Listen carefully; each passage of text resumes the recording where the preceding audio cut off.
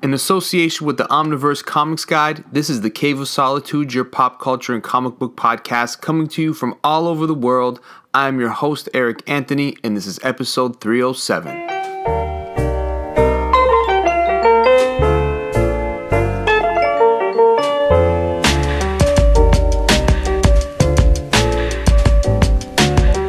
And boom, Mr. Dave Molyneux, back again. How's it going, pal? Is that my catchphrase? Just hello. That's it. That's it. It's perfect. They know it's you. exciting, is it? No one can copy it or say it the way you do. Just everyone in England. That's probably, or at least the South. Hello. What's new and exciting over there for you? What have you been up to? What have you been reading?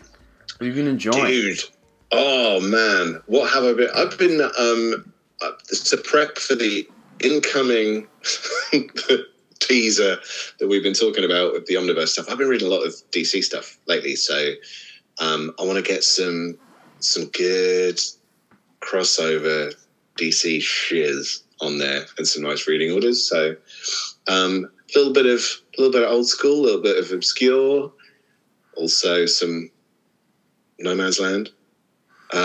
But I really, it's not really a spoiler. Who's not going, hey, but what's your first one going to be? I'm sure the thing is, for somebody, someone will go, how can you have started with that one? Because I was going to start with this really obscure Superman one that's really lengthy, that isn't recorded anywhere. Which one's that? Because that's what I love. It's, I think it's called King of the World. Oh, right. Stuart Immonen. So it's kind of triangle time. That's funny. Are you like me where I really appreciate, like, wow, they chose to talk about that book that is good, but it's obscure. And I'm so thankful that it exists. Like, I want to kind of do that. I like when we kind of do that stuff. Well, that's what I like about when we do the top 10 stuff, or like whenever I look at a top 10, where you go, what are the 10 best books of this year? And you go on various websites, and it's the same goddamn 10 books. Yeah. You know? Yeah. And some of them I'm going, I'll never read that. It's by this person who I just don't get on with. or it's, you know, it's not the kind of topic I'm into. So it's already narrowed it down to probably 4 that I might choose from. And 4's not very much because I want more than 4 books. So give me like a lengthy list. CBR used to do this top 100. And they don't always do it. But yeah, I love that. That's great. That's really handy for just going through and picking out some good stuff. That's what I spent a lot of money because of those lists. They had like the top 75 or the top 50 because there was a movie or an anniversary. They need to update it because now when I click on, I still go on it. I keep it open on my phone tab to like refer to it to see what I don't own yet, or you know, what was the synopsis of that story. I don't know why I trusted that CBR list as though it was the most trustworthy of lists. Maybe because it was voted on by a lot of people. Yeah, I think it's because there's a lot of people. That's the thinking I had behind it. Yeah. So when you see like, wow, that story made that list for a reason, which, like, maybe I'll like it, you know? So I refer to that list a lot for Captain America. They had X-Men story. And I was like, I got to try to read the top 10 in each of these categories to be as well-rounded as possible, you know? I love those lists. At that point in time, I normally had read the top 10 if it was Marvel or DC, but I'd normally use it to look out for really good indie books. That's how I found, like, Revival. Oh, okay. Because I go like, okay, what have I missed? Because it's easy to keep an eye on the big two. Yeah. Do they still make the top 100 list, CBR? They took at least a year off. Okay. I think they did it last year. I think it was last year. But I think it was the first time they'd done it in a while. And there was an interesting... Yeah, because Nightwing was number 1. Tom Taylor's Nightwing. Was it good? Funny enough, I haven't actually read it yet. And I haven't got it yet. I think I was kind of thinking, it sounds like the kind of thing they'd omnibus up. But DC seem to have given up a bit on the omnibus front. They just seem to be repeating ones they've already reprinted or doing Batman solo. Yeah. With the odd exception. It's and a lot of the stuff seems to be cancelled. Like American Vampire Volume 2 was supposed to be coming out in the next couple of weeks. And it's disappeared off everything. So I don't know if it's been cancelled or what. I don't know if you probably know this. I was not completely, not completely aware. But I knew that there was a lot of backup because of the pandemic and things being rescheduled and pushed back and canceled, but there's a paper shortage here. Yeah, I think that's why the prices have gone up. Yeah, that makes sense. Because I'm the old man on his word. Why is the prices going up on these books? I remember when these were 50p. Yeah, lad. And there's points where it's like, do they think we're silly to not realize that the 52 omnibus is $227? And it's like every other book that is that size or with that many issues goes for $195. Like we've gotten used to seeing those sized books for one. Now you've jumped it up another $30+. That's a hike. It is, and I don't seem to have talked about it. No, and I we were talking about it yesterday when I was at the baseball game with Adam Chapman. Shout out to Adam Chapman. There's a lot of books that keep getting rejigged and pushed back and canceled. It's like that sucks. That really does stink for the fans. A lot of it seems to be DC, unfortunately. Yeah. They seem to push things back a lot. They announce things like the Tom Strong Compendium, the Top 10 Compendium, and they got cancelled, but they've been relisted for next year. Okay. But they do stuff like the Sandman Mystery Theatre, the old Vertigo series. Mm-hmm. Yes, Sandman Mystery Theatre. So it was the James Robinson series, I think, Guy Davis art, but it was really, really acclaimed at the time. And everyone's going, you need to be reading this. It felt like an indie book. It had that kind of scratchy art, that indie titles seemingly had at the time. All of them. Your indie book's got really nice art. You need to just scrap it and just scribble it in, make it look shitty if you can.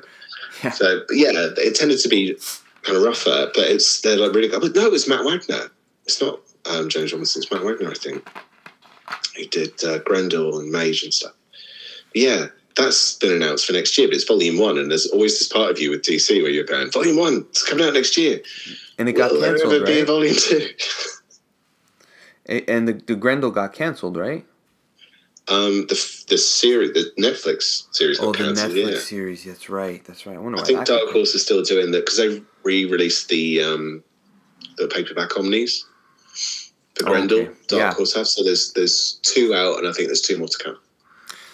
I think if I were to, with all the amount of praise that you've given them, and with what I've read, if I had to go back and start collecting, I would probably be all in for Dark Horse. And they're a good place to go. Yeah, I'm starting to realize the true diversity of their line, even with some other IPs that it's like, oh, they have that, huh? Like that's kind of cool. Okay.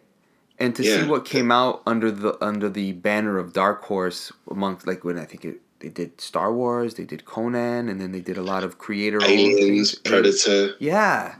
And they had good creative teams on it. Like I think The Mask came from Dark Horse, and you said Grendel. But then, pardon me, the modern stuff that they've got coming out from there, and the quality of the books that you get, it's a good value for your money. Like you get this good stuff. Like it's. Yeah. I mean, that's the thing. Or do you mean like in terms of like, the quality of the actual the physical book itself? Everything. Like the story, the presentation in the physical book. Like I think of like the Black Hammer stuff. The trades are nice. The deluxes are nice. You got the Lady Killer. Yeah, that was cool. Beautiful books, It's like that. Did you get the Umbrella Academy? No, I didn't really. I flipped through it. I didn't really care for the art that much. I liked it. I think I liked it the first time a lot more than I thought.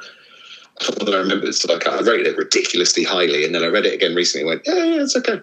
But like they released this like shocking pink one of the, I can't remember his name, but one of the characters from it is like a solo book. You Look Like Death, and then it's got this like ridiculously shocking pink ribbon in there, and you're kind of going, God, that's like they've really thought about this, and the pages are so thick and all that. If you feel like you're getting your money's worth.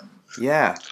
I'm starting to feel that more and more with Dark Horse as far as what they physically give you, but also the quality of the product that comes from there is pretty trustworthy.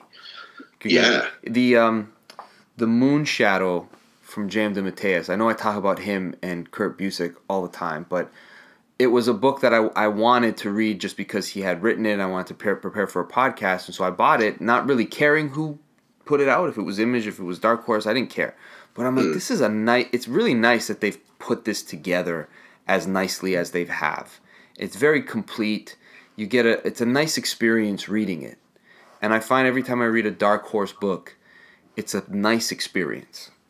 Yeah. It's hard to explain and think. I know people go to digital these days, but like if you are buying physical books still, they do a really nice job of them. And I think like when they put a nice chunk of stories together as well, because they do what's it called? Resident Alien, which is on TV, on Sci-Fi.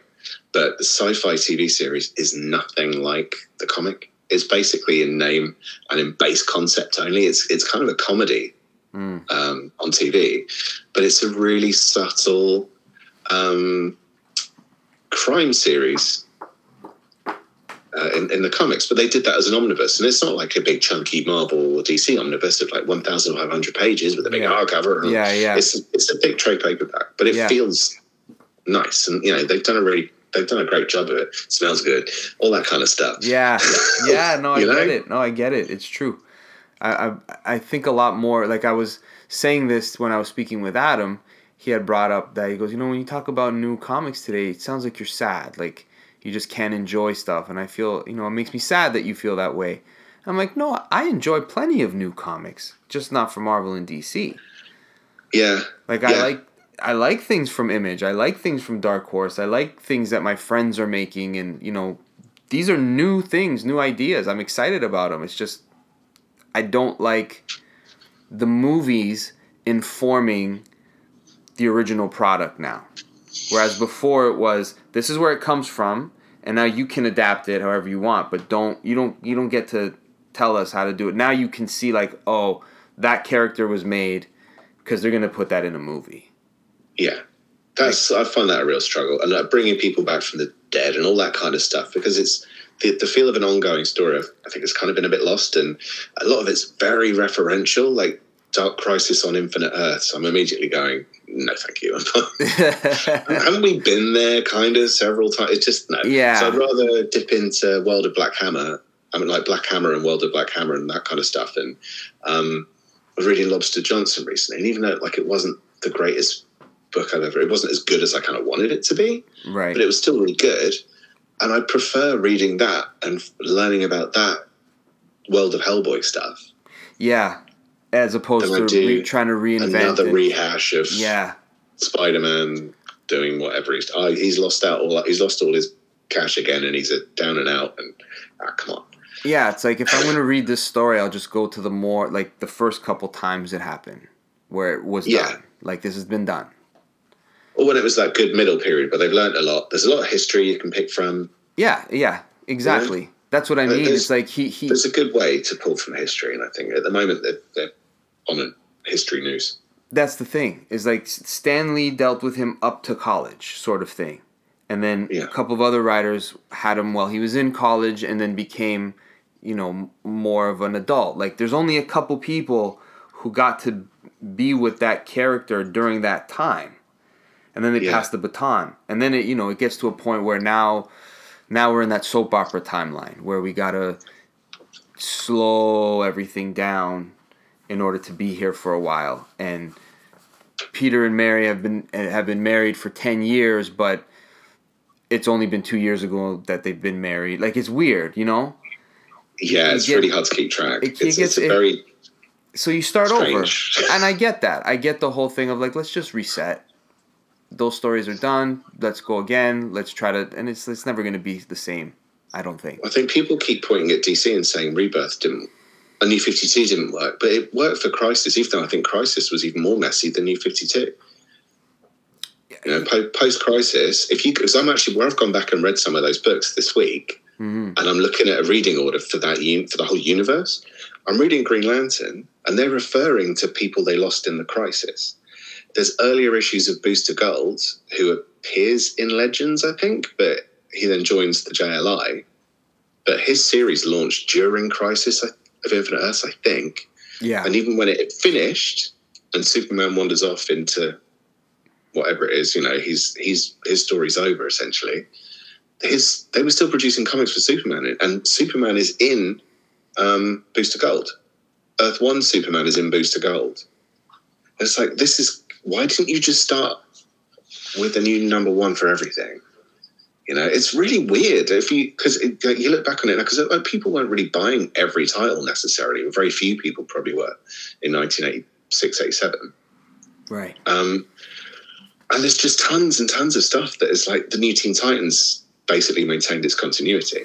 Well, that's the thing. That's the thing with DC, right? It's like I was saying this. The problem with the New 52, looking back, and this sounds like, what the hell are you talking about? But hear me out. And I think the problem with DC, in my opinion, is Batman. Yeah.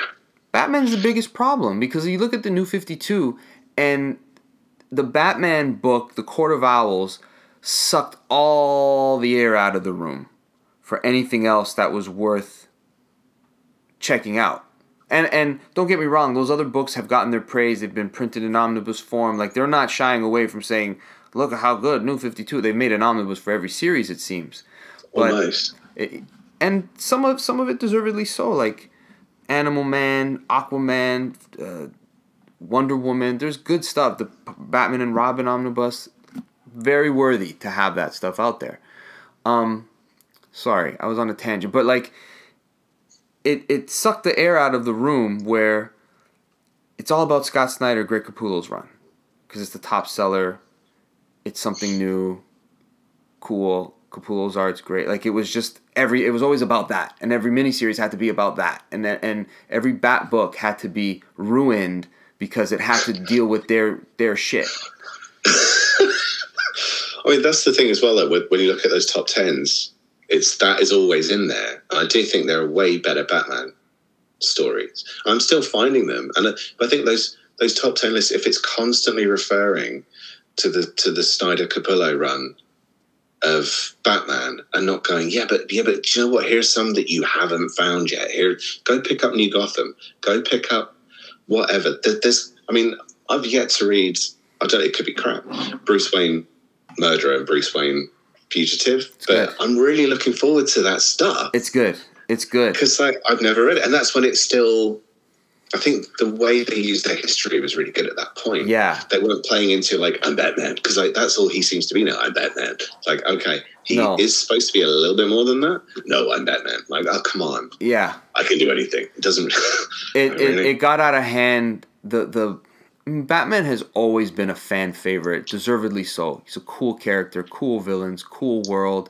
He's Daredevil, but he could also hang with Superman. Like, it's a neat character. It works. And we all, some way or another, relate to it. I don't know why. Or aspire to it. Or what? Or aspire to it. Or aspire to it. Yeah, that's a very good point. But I had a point, now I completely forgot it. He's a great character, but it's like the one thing that's so precious that they leave untouched. Again, with the New 52, that was the one history that had to be acknowledged. Like, you don't mean it then. No, they should have let it go, or finished it first and then done it. Yeah, just finish it. And Green Lantern, but yeah. And with the Grant Morrison, that's what I was going to say. The Grant Morrison run took it to a next level. The Batman lore and mythology and the symbolism and how basically in DC, the universe, the multiverse, everything is about Bruce Wayne. Yes, yeah. It all revolves around Bruce Wayne. It's too much. All of it is just, he is the crux of creation in DC. And it's like, no, he's not. He's not. He's ultimately just some bloke. And it's funny, though, because I was reading Legends, and it's a really odd story. So I do. It's funny because it's the first DC crossover after Crisis. Yeah. And it's kind of a weird misstep, really, in a lot of ways, because it's sort of sweet. I find it really endearing. It's basically Darkseid said, you know what we need to do is all the humans are inspired too much by the heroes. So let's take down the heroes. And you go, but didn't we just restart the universe so they're all new? Yeah, let's just pretend that's not a thing. So it's already a bit confused at the beginning. Yeah. And then they're kind of basically trying to ruin everybody. But like there's sudden, it's very, very quick. All the people just go, yeah, they're all wankers. Let's get them. And then they attack Batman and Robin in a mall. So he stops some gunmen. And then people are going, you suck, Batman, because the police told you what to do. And you said, no. Like, he's just beaten some gunmen in a mall. I mean, Norman Osborn shot a Skrull in the face in the park. I mean, everyone went, yay! Like, come on, surely they'd be going, oh, cheers, Batman, we're not dead. But no, so they basically just mob him. They grab Robin, kick the shit out of him. So he's like just bleeding and stuff on the floor. Batman abandons him essentially because someone throws perfume in his face and he can't see. And Commissioner Gordon, who I've read it before, but I can't 100% remember if that is actually Commissioner Gordon or someone pretending to be him, but takes him away. And Batman's like, yeah, I can't see. I'll come with you, Jim. Let's just get out of here. Like, dude, Robin's basically having his teeth knocked in.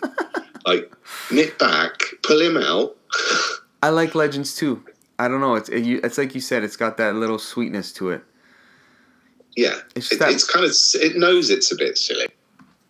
It just kind of carries on and does it anyway. It's quite sweet. The tie-ins are mostly terrible, you know, but it's aware of itself as a story. It's probably better to read as a story than a crossover, from what I've reread so far.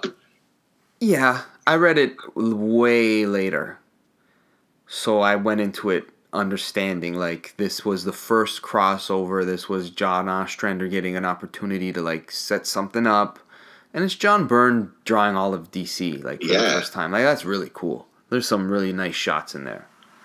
Yeah, he does a great job actually. It's funny because like he was doing Superman as well at the same time. Yeah, like how is he finding the time? I don't know. Does he sleep? I can't because you hear a lot of artists like Steve Mitchell would say, you know, this was the pace if you had a good day, and these guys are professionals, they know what it is. But when you look at, he was doing Superman, Action Comics, and I think he had to start writing Adventures. Yeah, I think he was writing it, but not drawing it. Not drawing it. It was he co-writing it with Jerry Ordway? That's right. And he was the writer on 3 Superman books, and then he was doing these miniseries here and there, and drawing 2 of them. I don't get it. I'm like, how did you draw that much? And for a lot of fans, I can't speak for everybody, but for a lot of fans, it's like, it's John Byrne. That shit's wicked. Yeah. Right? But that's our comic. That's how we expect comics to look at that age. You know, you based everything off of that look. Yeah, that's Superman's face. Yeah. For me, completely. In my head, that's my visual library of Superman. It kind of starts from there. Someone gave me some of those comics when I was a teenager. That Legends era stuff, and I did look at them. Some of them, DC just seemed very out of date. And because it was a little bit cheesier. But like you compare Legends to Mutant Massacre, which was coming out roughly the same time. Yeah. You're like, oh my God. Yeah. Like, Marvel was so dark. Because like Mutant Massacre is so dark. When you read it now as an adult, you go, because as a kid you kind of go, okay, oh, that's kind of cool. Oh, okay. But as an adult you're going, so there's a point in the story where 4 kids who have powers they got from aliens end up wandering down to the sewers to look for their friends, and there's a load of corpses down there. And then they find their friend, but their kind of mother figure has been murdered. It's like, oh my God. And this is the thing. When you would, like, I read those X-Men books way later, like as an adult, getting back into comics and go, you know, diving into Marvel. And you realize, like, this doesn't have like a resolution or a happy ending. This just happened. And they just got to deal with it. Yeah. And when you read the next series, I think, which was Fall of the Mutants, which is the next big series, and then after that it was Inferno. That's right. Yeah. And you realize that, this is really a soap opera. Like, they're not always saving the day. They're getting out of the skin of their teeth, and they're having to save, like, each other. Yeah. And they're fighting each other. Like, this is a different type of book. And you're not going to pick up a series and be like, well, save the day. All right, let's go. Like sometimes they'd go play baseball. There's always those issues, but it was definitely this thing where it's like, this is unresolved. I got to read more. It really worked. It was a permanent, ongoing crisis. Yeah, for want of a better word. Yeah, crisis more of a DC thing. Yeah, it basically was. It was non-stop. I mean, X-Men was pretty dour. What? But like you didn't. I loved it, and my first issue was the issue right. It was 2 issues after Inferno. My first American issue instead of a reprint. So it was just the 4 male X-Men going into the town in Australia and having a piss up. And then it was a parody of Invasion, the Invasion DC crossover. Oh, okay. Yeah. And it was drawn by Rob Liefeld. It was such a random issue. And you look at it now and you go, this is kind of crap in a lot of ways. It makes very little sense, but I loved it. Yeah. Because it was just so random. I didn't get the reference to Invasion. It had they decided to drop a gene bomb on Earth. But their gene bomb was basically Jean Grey clones. So it's JEAN bomb. Yeah. And it's just lots of naked Jean Greys, and they were going to use them, drop them into humanity, because everyone always fancies Jean Grey, and mess with them that way. And I didn't know who Jean Grey was. Right. So, and I didn't get Longshot's powers, and there's all this stuff, and you're going, okay. There's so much. It's kind of mid-story. It's just straight after Inferno, where all sorts of crazy shit's happened. Yeah. And there's so many, as the team expands and gets smaller and moves, and this person's disappeared, and you get X Factor happening at the same time. There's a lot to be invested in and to keep up with. And there's what excited me about going back and reading X-Men was one time I think I did a YouTube video, the history of cable, and the guy was explaining it with associated comic book panels and covers and moments, but it was this travel through time, and you realize they're doing all this thing with this character, but then it goes all the way back to Inferno, and you're oh, I gotta read all of this, and I wasn't reading it in order so much, but I was dipping my toe in some of the stuff that came out after Jim Lee, and then I would go back and read the stuff from Australia, and I was piecing it together in this very strange way. I don't know why I read it like that. I guess that's kind of what you do. What you do as a comics fan, especially with no trades. Yeah, not really at the time. Yeah, but see, I had the trades. This was maybe a couple years ago. I did this. Oh, I see. So I had I'm gonna read the Fall of the Mutants now. That's an X-Men moment. I'm gonna read the Fall of the Mutants, and then I would see Executioner's Song, which is a storyline. I'm gonna read the Executioner's Song. That's a big jump. Big jump. So I'm closing it, piecing it all together, and filling in the things, and I'm getting it. I was still able to be oh, I get it. And I still appreciated the moments in the books before, even if I knew oh this is when it happens. Oh, this is cool. This is the first time we see Gambit. This is the issue. Yeah. I still would kind of transfer myself, okay, read this as somebody who's never read Gambit before. That's what I do. I do that thing just pretend you've never done, you know nothing. Yeah. and try to, I don't know if that's being empathetic with it or sympathetic with it, but imagine yourself being a person back then reading this for the first time. It would you would probably be man, I don't like that they're doing that to my character. You'd probably think like that. Enjoy. So try to enjoy that sort of moment that no more mutants. I never read it. I never flipped the page and saw that panel in sequence. I've always seen it in a flashback, or I've always seen it in a YouTube video or something like that. Yeah, Instagram it's been referred post. to a lot. It's kind of been spoiled to hell, so it's coming. But when it happens, oh, that's it. It happened. This is when she did it. I didn't know. You still don't know necessarily when it's going to happen or that dialogue that leads to it. So if you just allow yourself to escape, it's still fun. That's a funny thing. I think it's where I know that I've probably been guilty of it now, saying it must be really hard for new readers to know where to start. But we did the same thing. Yeah. We did do the same thing. It's funny, though, because I saw a thing on Facebook the other day. I don't go on Facebook, and every time I'm on here at the moment, I mention Facebook. but someone was saying, does anyone really struggle to get their kids into comics? And it seems like a lot of the people that commented, at least from the scan that I did of the answers, was that people were going, yeah, I tried to get them into comics, and I got them to read Crisis on Infinite Earths and Watchmen. My 8-year-old. But the thing is, they're just reading like manga and My Little Pony, or they're still reading comics. What you're doing is you're trying to make them read your comics. Yeah. Yeah. Like, don't do that. I found out they do Minecraft. Oh, hey, it's Dark Horse again. Woo! Dark Horse do Minecraft comics, and my daughter literally lives for Minecraft. So the stories are basically set with a bunch of kids who go online and play Minecraft, but one of them moved away. So he meets his friend online, so he doesn't get to see them anymore. So they still look like people. They don't look like the blocky head Minecraft people, but it's still set in the Minecraft world, and it's aimed at young readers. That's cool. That's really nice. She's loving it. So I've got her reading comics because I've given her comics that she wants to read. I've not gone, you really need to read Born Again, 7-year-old. Yeah. Yeah, it's true, right? I understand the turmoil Matt Murdock is going through in this story. His prostitute ex-girlfriend sold out her secret identity for heroin. And she's going, can I play Minecraft? For heroin. You get it, little girl? Don't you understand? So funny.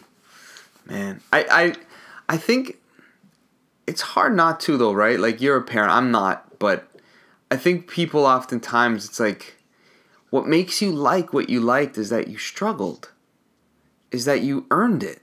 And you think to yourself, or maybe I'm just imagining this, but it's like, if I had the shows today or the cartoons today, like, I would want my kid to get this because I didn't get that. And if I could have had that, it would have been great. So we're trying to, like, recreate their history to the one you wanted. Yeah, it's a very easy trap to fall into. Yeah, it's like you wanted that life, and you're trying to give it to this kid, and when they don't accept, you're like, you unappreciative little bastard. That's the thing. I did try and get my eldest to watch the G.I. Joe, the movie, the animated one. Oh, the animated one.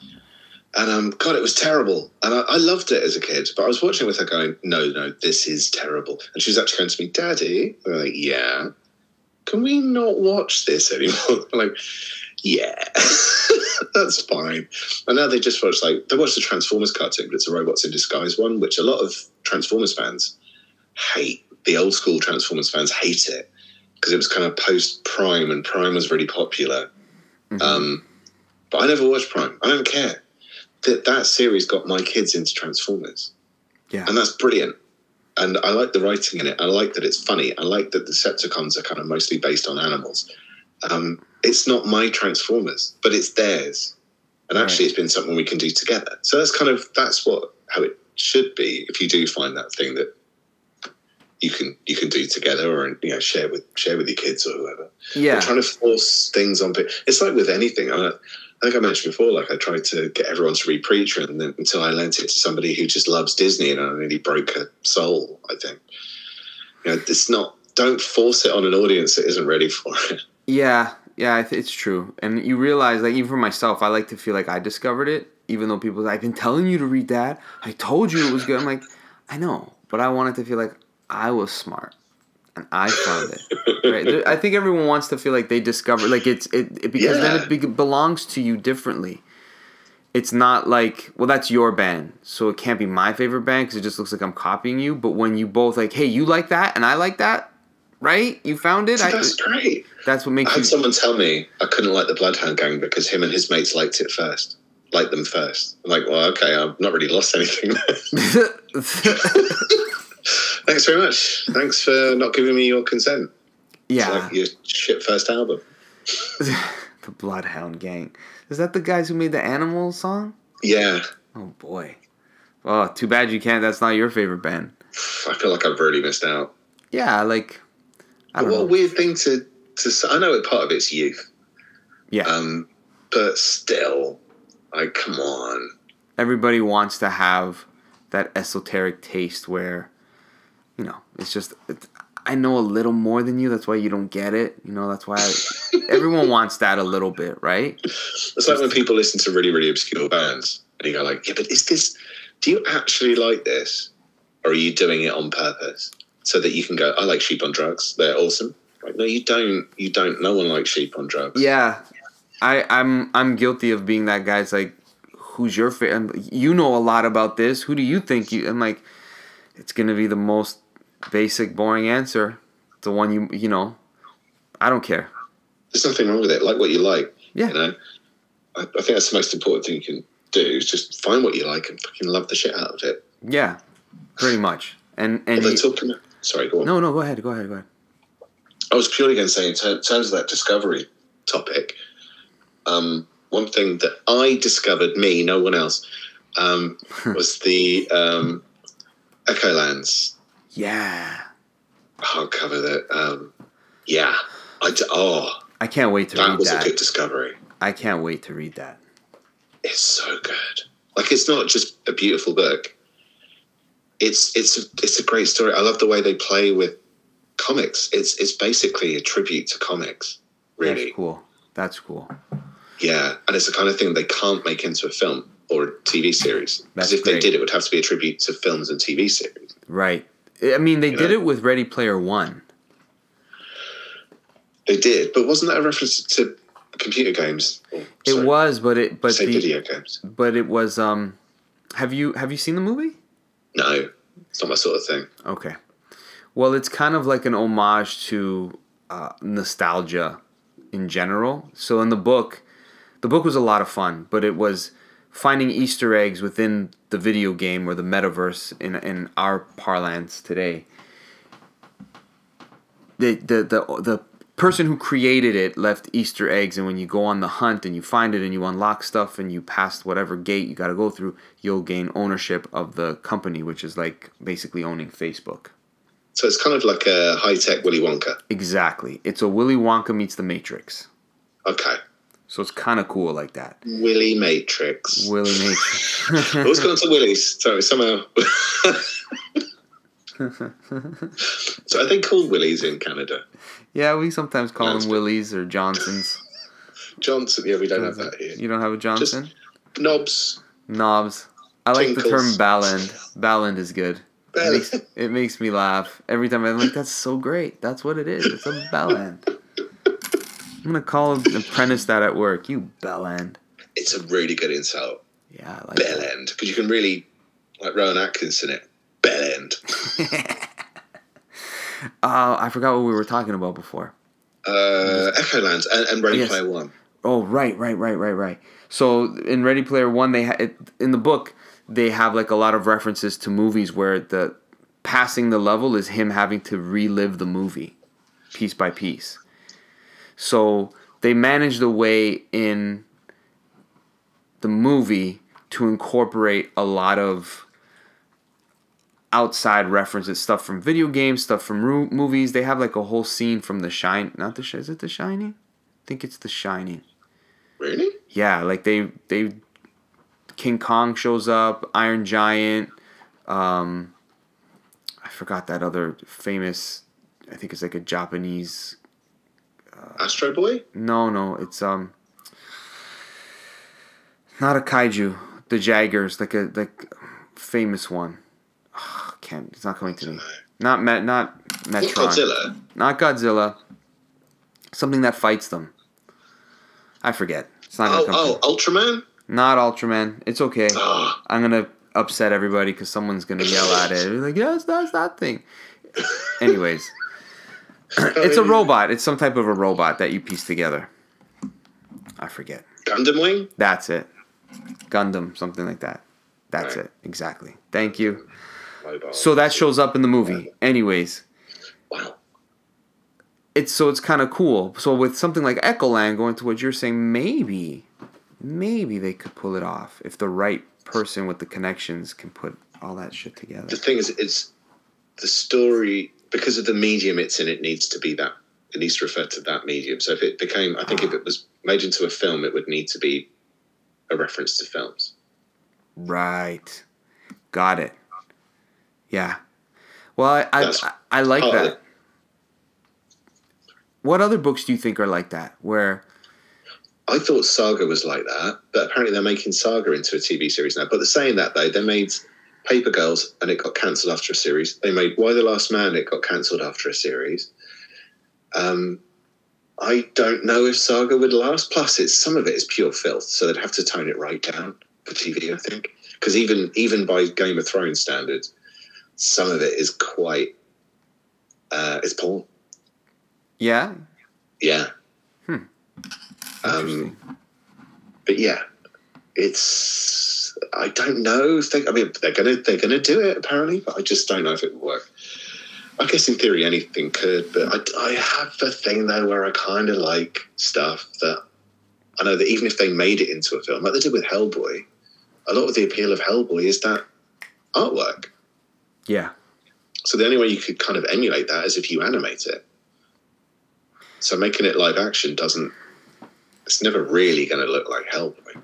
No, I didn't have when I watched the Hellboy movies, I didn't have the baggage going into it of like being very connected to the comic, but I did have a respect for it, and I felt that I have nothing to compare it to. It'd be like they knocked it out of the park, but I did see like Guillermo del Toro wanted to make a movie that had an artistic feel to it as much as about this character, almost like Tim Burton with Batman. So I watched it in that sort of frame. Like this is his translation of it. Yeah. And if you watch it like that, it's fine. It's okay. I didn't mind it, but I'd rather read the comics. That's me for everything, though. Yeah. Yeah. Apart from The Boys, but yeah. Although have you ever read The Crow? No, but I did. Have you ever seen The Crow? Of course, because funny enough, me and Martin Slam Duncan interviewed the creator at a Hamilton Comic Con. Did you? Yeah, we spoke. Was it James O'Barr?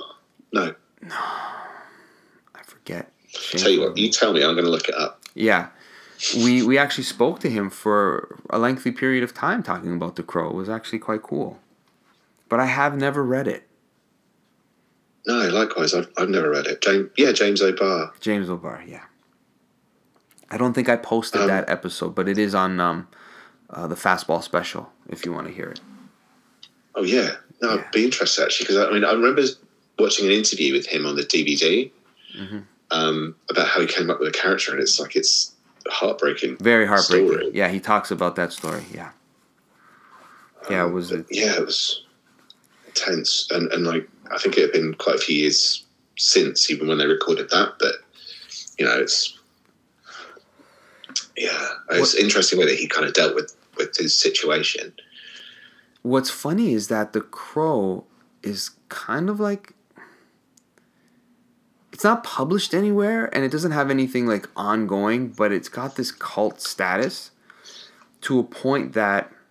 I know you wouldn't know this reference, but in the 1990s, just around the time that the Crow movie was being made, there was a wrestler who basically...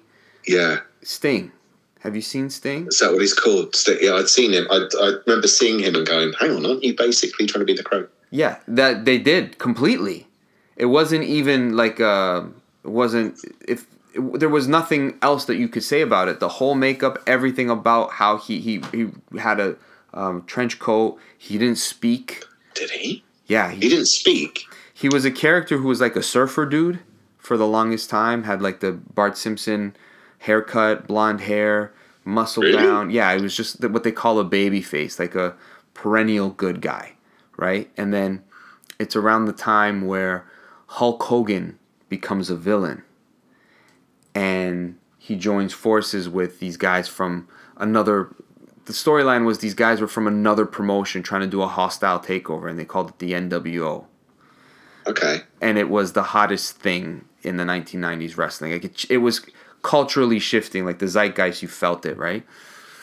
So when Hulk Hogan turns bad, this guy becomes like a recluse. And he only sits in the rafters for like a year. That's so the Crow. It was totally the Crow. They even say, he's like, that's the Crow Sting. Like they would refer to, like they would say, he's like the Crow. And he didn't speak. He just went all black and dark and very mysterious. And he became the most popular wrestler of that year. His name status grew so much that when he showed up, it was a spectacle. Wow. It was almost like he got a superpower by it because he changed his makeup. He sat in the rafters. He no longer spoke. His hair grew out. It became dark, his natural hair color. And he never smiled anymore. And he walked around with a baseball bat. And he would just point to people with a baseball bat. And he would get lowered from the rafters. Like, he would come down on, like, these wires, get lowered. Yeah. They made it very dramatic. And it was all based on The Crow. No way. And you would think, like... I assumed it was, but, like, I was thinking, like, is there a copyright thing? That's the thing. They've got enough money, right? They don't need to worry about it. Yeah, they definitely got enough money because it was Ted Turner, the guy who launched CNN, who owned the wrestling promotion. So he probably just paid... I don't know. I wonder if he paid James O'Barr for that. Just say, hey, just let us use it and shut up. Or at least asked him, or who knows. But it could be good promotion, though. You could argue. You could argue, yeah. You could, and that's my point. Is that I'm surprised it doesn't have a more, like, someone doesn't care enough. Like, let's do something with The Crow. The Crow could be awesome today. Yeah, I think it's jumped around to a bunch of different publishers. I think. Okay. But I don't remember the last time. I don't know if there's like a chunky collection, or if anyone's even trying to get a chunky collection of it, or anything. You know, I don't know if it's kind of just drifted away.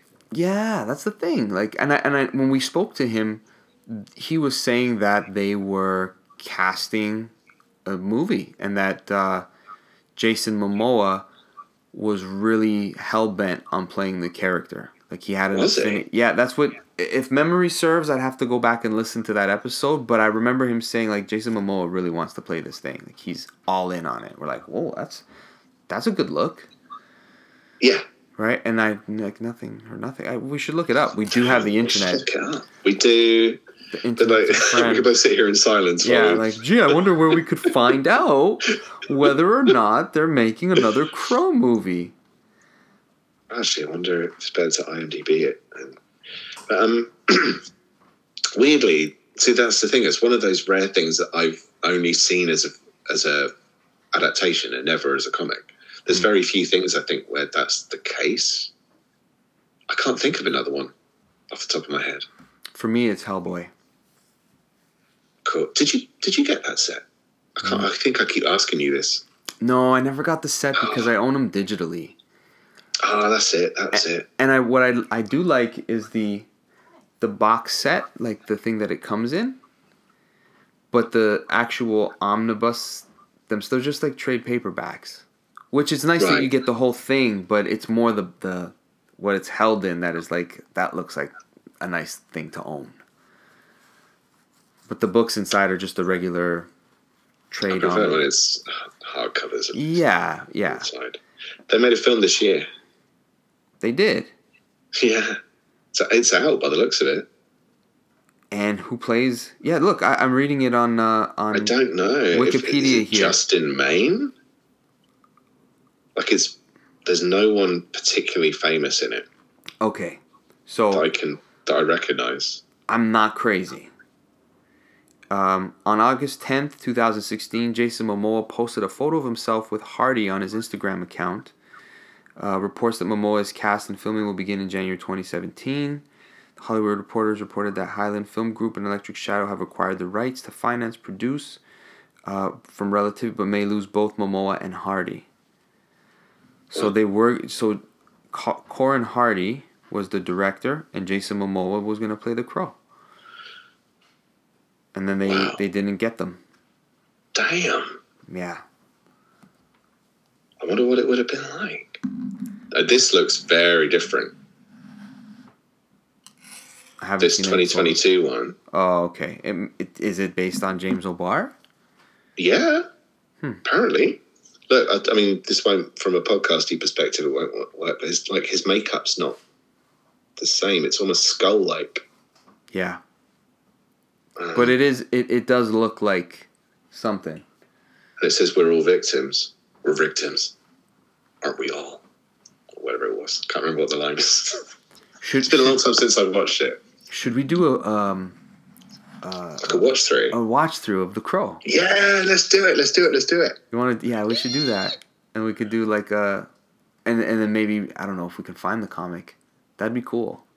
Yeah, we should. We should do both. To do the movie and then a thing on the comic.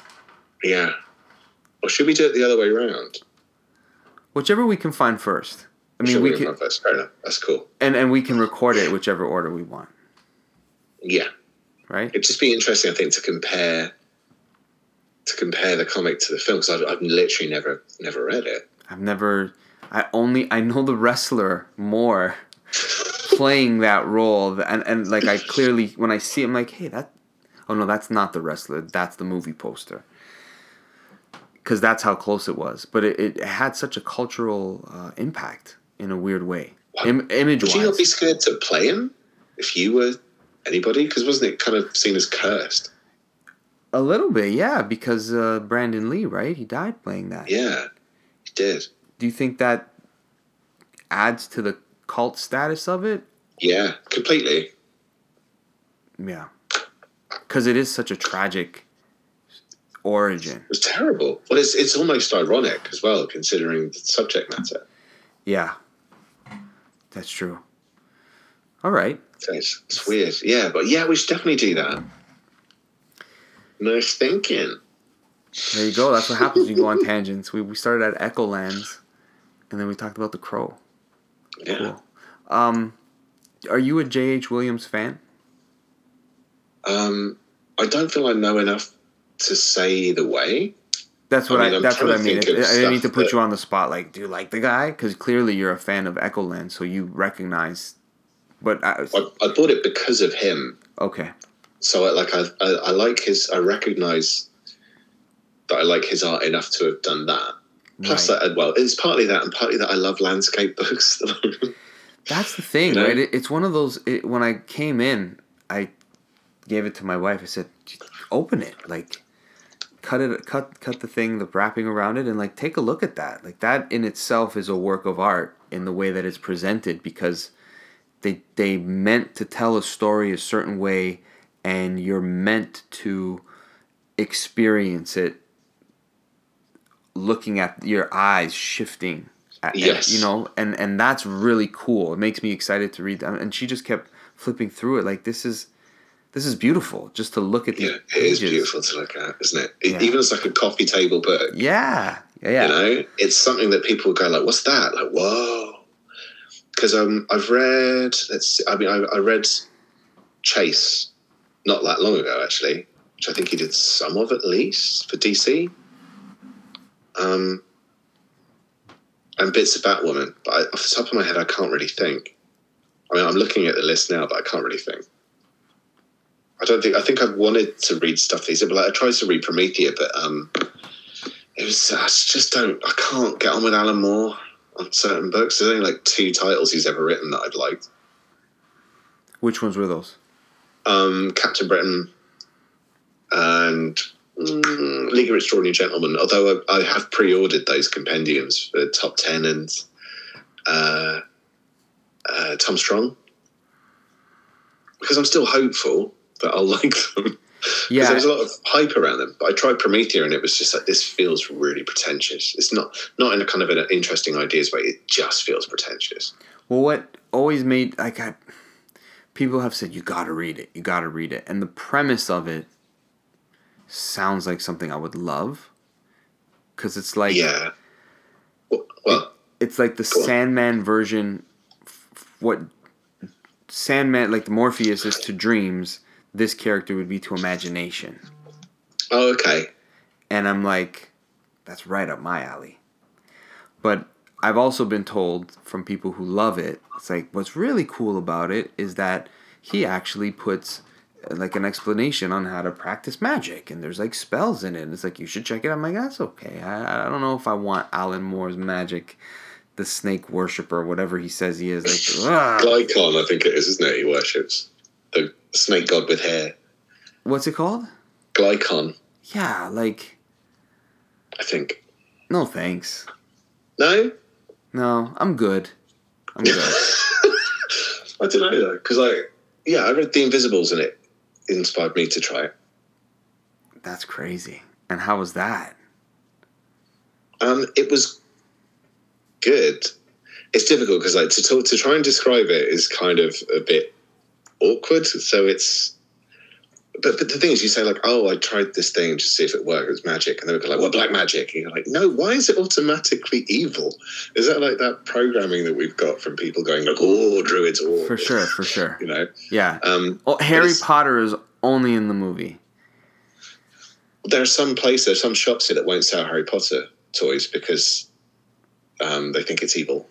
Yeah, no, hey, I know a lot of people who feel that way. Yeah. I used to be one of them. Yeah? Yeah, I wouldn't have watched Harry Potter, no. No chance. Thanks, you're better off. I don't want to watch it because it's balls. It's a good ballet. He's got a very punchable face, let's face it. I struggle with his... Yeah, he does. He's a kid, you can't punch... Yeah. They put them through hell. Oh, yeah. I think you can tell me off for saying shit like that. Yeah, they did. I saw the recent 20-year anniversary, like all the cast, and they still have punchable faces. Is that okay to say? They're older now. Yeah. Yeah. I think I used to refer to a ginger ball bag as a as a what? A miserable-looking ginger ball bag. A miserable-looking ginger scrote is a grint after Rupert Grint because he just that constant frown, like the way testicles hang. Holy, I'll never be able to look at that guy the same. Like that's I'm sure he's lovely. Do your kids like it? My wife likes it, and so she's getting them to watch it, and they do like it, and I have no problem with that. They can watch what they like for the most part. But, within reason. But Daddy doesn't like Harry Potter. Was that your English accent? Yeah. That's the first time I've heard you do an imitation. That. Say something else. You know what? I'm actually... A lot of my friends at work, and my wife has always said that I'm pretty good at impressions, but I've never done them on the podcast. Why not? Do one now. Who can you do? On the spot, on top of my head... I can't think of one, but it's usually I do them of like people that we know or people that I work with. So I see. So I'll like impersonate. They're like, that's a really good impersonation of that guy. Like we know exactly who you're talking about. I guess like anybody, if you watch something enough and practice it enough, the thing is to get good at an impression. You must know this because you're pretty good at them. You kind of got to do it alone and feel a little nuts for a little bit while you're kind of practicing it. I did an impression of the brain from Pinky and the Brain for about 45 minutes on my own lunch break, on a work lunch break. I spent the whole time like just going same,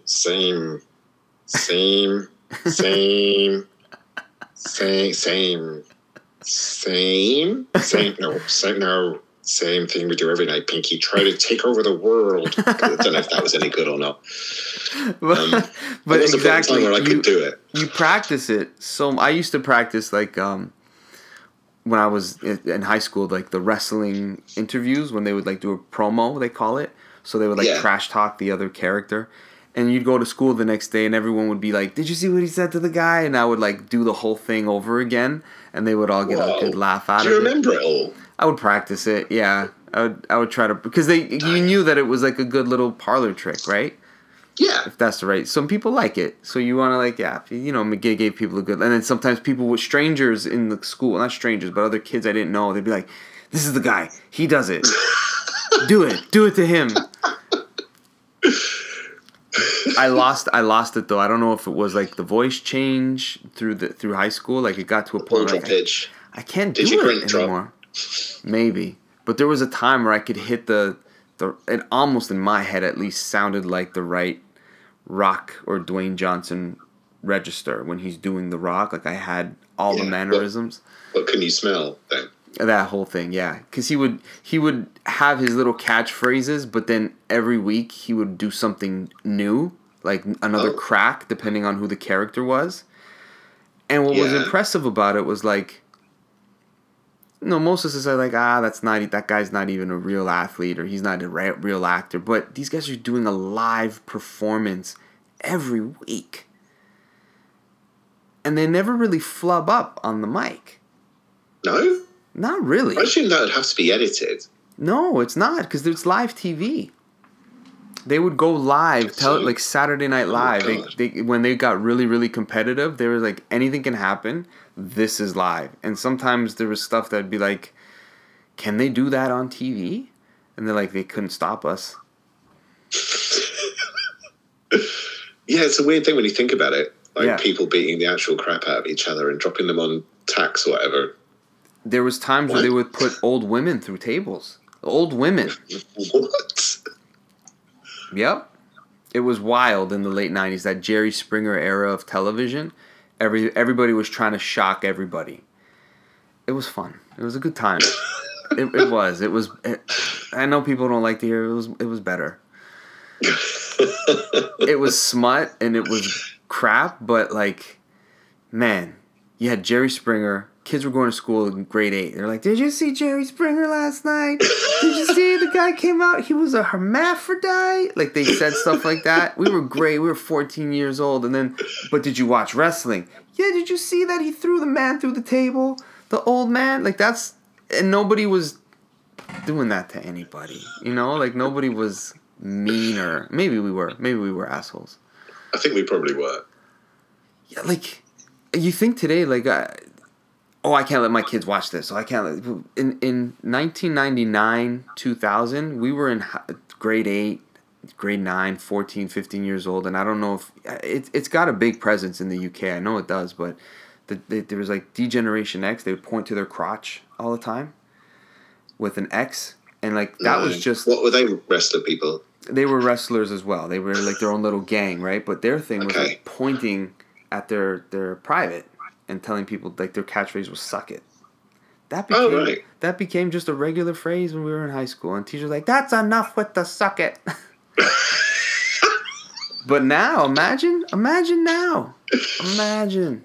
Oh my God. The thing is, though, you don't have to say to your kids that you can't watch that because Netflix have already taken the episodes off. Yeah. But yeah, it was crazy when you look back. Like, man, what kind of television we had.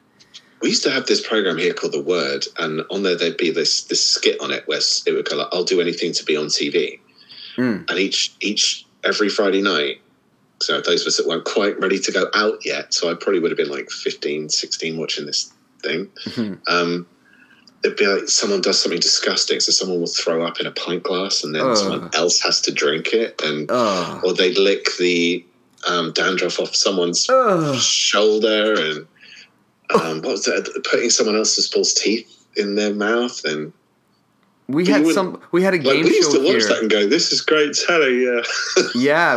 We had a game show here in North America. It was Fear Factor, right? I think I've heard of that. Yeah, that was what Joe Rogan became famous from. Really, was being the host of Fear Factor, which was a reality show where it would be stuff like that, but it was more, drinking something gross or putting your hand in like a thing of snakes and keeping it there for 3 minutes, and there's like a cobra, that sort of shit, right? Yeah. And some of it could get really physical, or really. There was one where I think where he thought like they went too far was, I think they had to drink donkey semen. They did that on Jackass. Yeah, like that sort of stuff. But that was again those early 2000s. Everyone was like Eminem. Eminem was the same, like that shock value. Yeah. I guess it was. Yeah. Marilyn Manson. But you know what? There was a lot of protest against that. There was a lot of people who were up in arms for that stuff. But I think it only made it more popular. It does. Try and ban something, it makes it way more interesting. And funnily enough, I think that was also around the time that they unbanned certain things. Because, like, I don't know if it was the same where you are, but The Life of Brian was banned for a long time. You know, the Monty Python film, and they did a season of banned films on Channel 4. Because they just decided, like, actually, what are we doing? We're just getting upset about nothing. Let's just release all these films. Yeah. So, like, watch a load of banned films. You watch them. A lot of them were just, like, someone's knobs in it or something. You're like, oh, okay. And Life of Brian, you go, like, so they banned this? Okay. And then, for the most part, now no one's really worried here. But at that point in time, I remember I don't remember because I was probably 2 when it came out. But they had John Cleese and I think it was Eric Idle went on to a chat show and interviewed. They were interviewed by this guy, and they were just and a priest. And they were talking to him and coming back with their responses, and it was just really interesting to see. Whereas now, I think they probably, I don't know if someone made something similar now, how it would go down. Yeah, that's interesting. I don't know. I've never seen Life of Brian, but it's the one where it's like a spoof of Jesus' life, right? In theory, it's kind of his life is happening at the same time. Oh, okay. Gotcha. So it's almost like a Ben-Hur. I've never seen Ben-Hur. Oh, no? So what happens in Ben-Hur? He's the character's name is Judah Ben-Hur, and he's returned back home, but it's occupied by Rome now, and a friend of his is now an army officer, like general, who's come back to the town. They were childhood friends, and now they eventually become enemies, right? But his life is taking place at the same time as Jesus. Oh, I had no idea. Mm-hmm. Okay. Excuse me, just taking a drink of water. He gets sold into slavery, and it's almost like a Count of Monte Cristo story, in a way. Pardon? I don't know if I've seen a film of that or not. Count of Monte Cristo? I've never read it. Yeah. How about Shawshank Redemption? Yes. It's that same thing. Count of Monte Cristo, I think, is like I think in the movie Shawshank Redemption, he actually says to him, you should read Count of Monte Cristo. It's a great book. And that's where he gets the idea. I've seen it. I saw the one with Guy Pearce in it, I think. Yes, that's it. But my memory's really vague. I think that was a period of time when I think I'd watched a lot of films while hammered. So they're a bit vague. I've seen them. I can't remember any of it. I feel like that about comics. I've read so much so fast in these last couple of years. Like I look at my list just of this year, and novels are included in the list. But it's like, okay, some of these are short, but then 12 volumes of omnibus, and you think like that's a lot. That's 5 years worth each time almost of comics, right? And I think to myself, I don't remember that story. I know I read it, but why don't I remember it? And then when I see maybe a reference, I'm like, oh yeah, I've read that. I know that. Or if it's in the movies, I'll be like, oh yeah, that's from this thing. If I remember, then the memory comes back. But off the top of my head, like I just read JSA Volume 1 and I've read that series, the whole book. I just have the last 8 issues. The All-Stars 1 to 8, I never read that.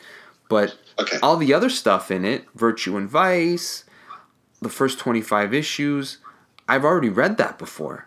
And I already can't remember, like, who are the villains? I know there was a whole Black Adam series. There was a Return of Hawkman series. Like, it comes back in chunks. But I'm already like, I know I liked it. I know it's a keeper. Does that happen to you?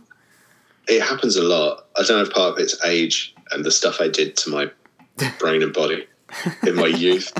But I mean, I actually read War of Kings a little while ago to do the reading order on the Marvel Comics Guide page, just like months ago. And I read the whole story, and I went, right, now I'm going to sit down and give the overview of each issue. And I thought to myself, I remember the last 6, and there's how many tie-ins in that story? Right. So I've kind of got to reread it because I can't remember it already. So I've got a whole new method. As an aside, I've got a whole new method of doing it because my memory is getting so bad. But that was why I started it in the first place, because I was stopping. I couldn't remember what I'd read and what I hadn't. And I started doing the reviews because I couldn't remember what I'd read and what I hadn't. It wasn't for anyone else. It was just for me. I think the first time we ever spoke, I was like, I'm going to ask you that question next time. And I've never asked you. What? Because you had told me that you had lost your memory for a bit.